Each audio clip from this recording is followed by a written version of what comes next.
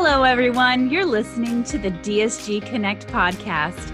As one of the world's leading dental laboratory networks, we value connection. And in alignment with that value, the DSG Connect podcast is here to serve you. Our goal is to elevate voices in dentistry.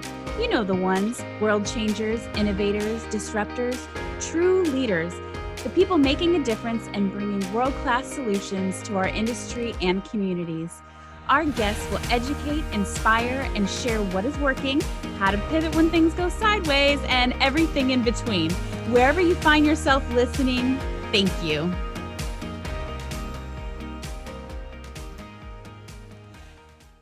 Thank you for listening to DSG Connect. Today we're welcoming back on Dr. Camille Dixon and taking a deeper dive on how to make dentures fun again.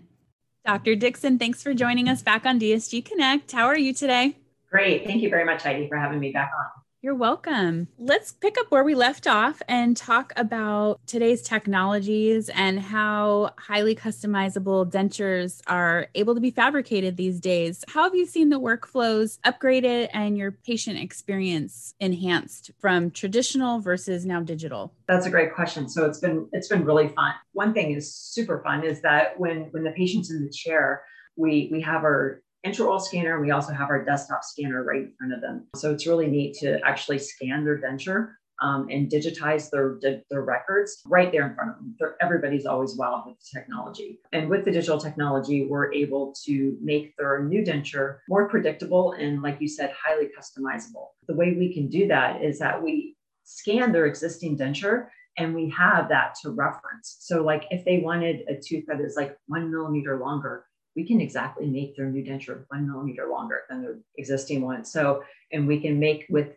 the CAD software, you can take the denture teeth and easily morph them. So even like with a carded tooth, right, you can't do that. You can just like shorten it a little bit, but we can actually morph these denture teeth to whatever which way we want. So it does make for a highly customizable denture for sure. The iOS technology, and you were talking about being able to add a tooth and add link to it and different things like that. Are you more comfortable scanning the inside of impression or an existing denture or custom tray? What's the best workflow? You can do any of the above, and it usually depends on the clinical situation. So that's great for dentists who don't necessarily want to invest right away into a lot of technology. Like let's say they don't even have a scanner in their office, whether it's a desktop scanner or an iOS scanner. They can actually use their traditional workflow that they have been using and then send those physical records to a lab to digitize and then create the denture setup and manufacturing in CAD/CAM. So that's really neat. But if they want to dive further and they do have an iOS scanner, they can then take those records and digitize them with that. As far as using the intraoral scanner, to use that instead of impressions is always a little tricky. And we're always constantly trying to improve that. And you can easily do that for the maxillary denture. Scanning the mandibular arch is still a challenge. I try it every week, and I have yet to be 100% successful. But it's also great to use it for immediate dentures, because immediate dentures, you have teeth there to reference and it scans really nicely. So you can definitely scan for immediate dentures, but I still take a lot of traditional impressions or conventional impressions and then scan those records. Seems like on the upper, a lot of people get really great suction, and then on the lower, not so much. What's the difference there? Yeah, so that's a great question. So it is true. Well, everybody will come in, a denture wearer will come in and say, my upper's not a problem. It's my lower that's difficult. That's driving me crazy. It's loose. And they go, my lower's loose. And guess what? The lower's always going to be pretty much loose. So the upper arch doesn't move, and you have more surface area, and you can typically pretty much always get suction on the upper. It's the lower arch that's always a challenge. Number one, it is, the denture is horseshoe shaped. Number two, the jaw is moving up and down. And number three, we have the tongue always in the way and trying to move around and chew our food. And if that patient wants to actually have a lower denture that doesn't move, they're going to either have to use denture adhesive, or they use their muscles. They use their cheek muscles and their tongue muscles to help stabilize it when they're eating, or they get dental implants. And so it snaps right in. And that's a great service, the overdentures for the edentulous population. I would like to hear some of maybe the benefits of overdentures and some of the successes that you've seen. Yeah, great. Yeah, implants are coming more and more popular, as you know, and it's a great service to the edentulous population, especially on the lower arch, just like you were alluding to, that lower denture that's always moving that people are complaining about. By at least putting 2 implants on the bottom, and 4 is great, we can make them an overdenture with some locators that just snap right in and give it stability and also restore their function. The other great thing with the implants and an overdenture is having the implants in the bone helps preserve that bone, because it's like you're getting teeth back in there. So you're constantly getting forces on the bone, and helps preserve that ridge. So those are great services for patients. And then also, if they wanted to do implants on the upper, do 4 or 5 implants on the upper arch, they can now take that palate out of their upper denture and have it snap in and not have to feel that plastic on the roof of their mouth. Do you feel like when you do a procedure like that, that your patients respond as far as being able to taste their food? Yeah, they definitely find it way more comfortable than having the palate totally covered, for sure. How has understanding the laboratory workflows helped you with patient consultation and case design? Yeah, thank you, Heidi. That's a great question. So when I started my digital journey, I wanted to learn the CAD software as well. I always felt that knowing the laboratory end will help me clinically and give a better result. So knowing what the dental tech or the CAD designer has to, what information they need to create a successful denture is so important clinically, because it allows me to determine what I can and cannot do.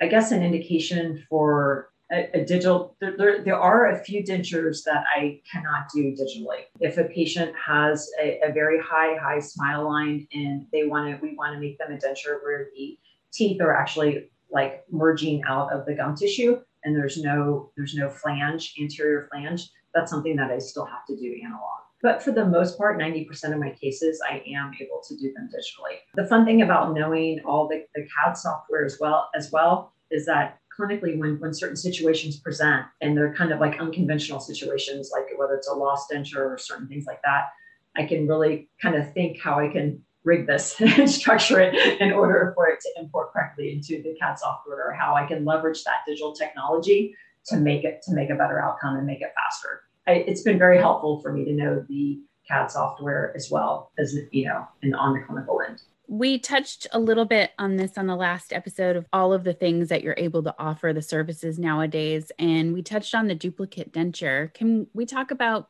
benefits as well as maybe some drawbacks? Yeah, so a duplicate denture is a great service. Actually, dentists have been providing duplicate dentures for a long time, but it wasn't a standard procedure, and it can be very laborious in the laboratory to do that. Now with digital technology, like I was alluding to earlier, we can scan the existing denture and actually make a copy, roughly an exact copy of their existing denture. It's great to have an emergency backup, or if they're going on a cruise or vacation, to have an extra denture there. It isn't set for all indications. Cosmetically, it's not as great as like what we call like a redesign or a brand new denture. It has its drawbacks, but it can be very useful for sure. It's a great service that dentists can easily provide to the patient. You've spent several years with the edentulous population and really caring for those patients and helping to provide solutions. Are there certain clinical trends that you see? Yeah, I especially noticed this in the nursing home. There was a lot of clinical trends that actually picked up. Even though a patient, like it used to be when a dentist came in, when a patient came into a dentist and said, I want a new set of dentures, I just want to change, I just want a brighter smile. You hear stories about dentists and they go ahead and they make them a new set of dentures, and then the patient doesn't like them, and they always revert back to the old faithful.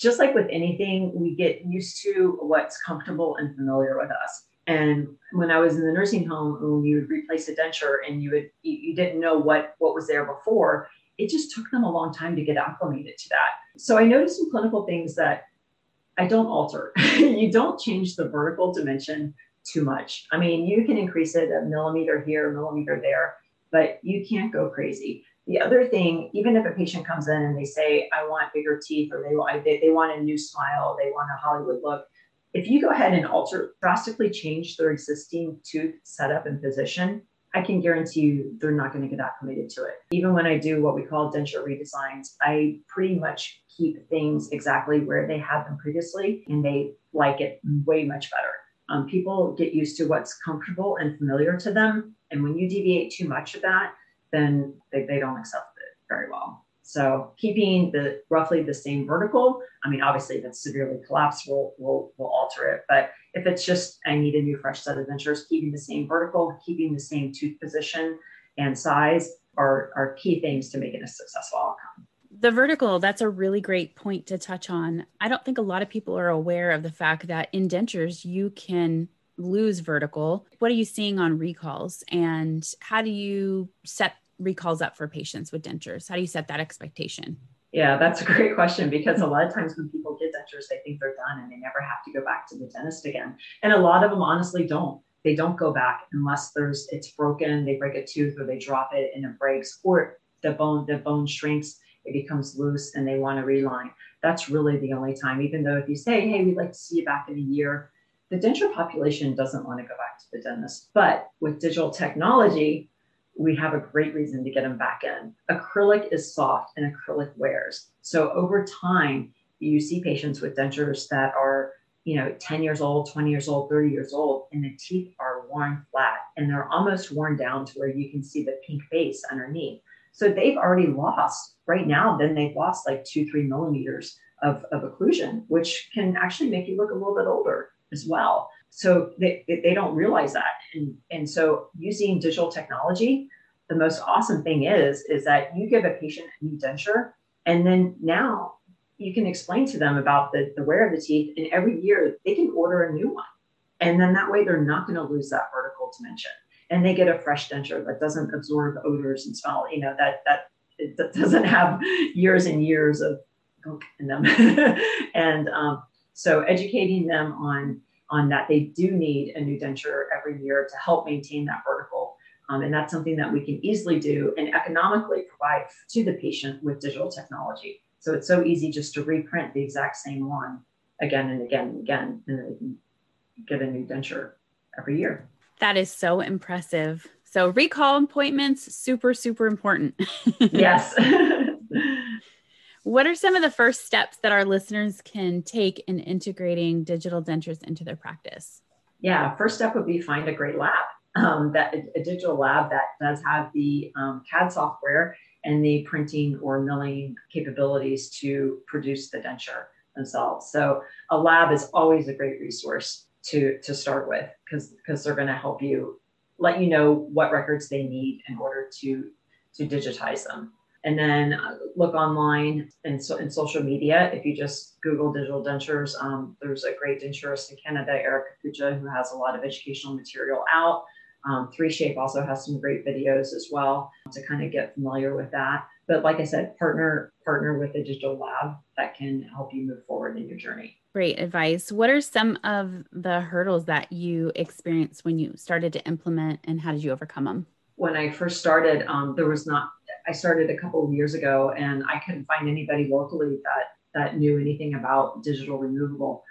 So I just started on the internet on my own. And I was very fortunate to come across a local lab tech that had the software and the milling machine, but he didn't have any dentists that wanted to do digital removable. And I said, I do, and I have lots of patients.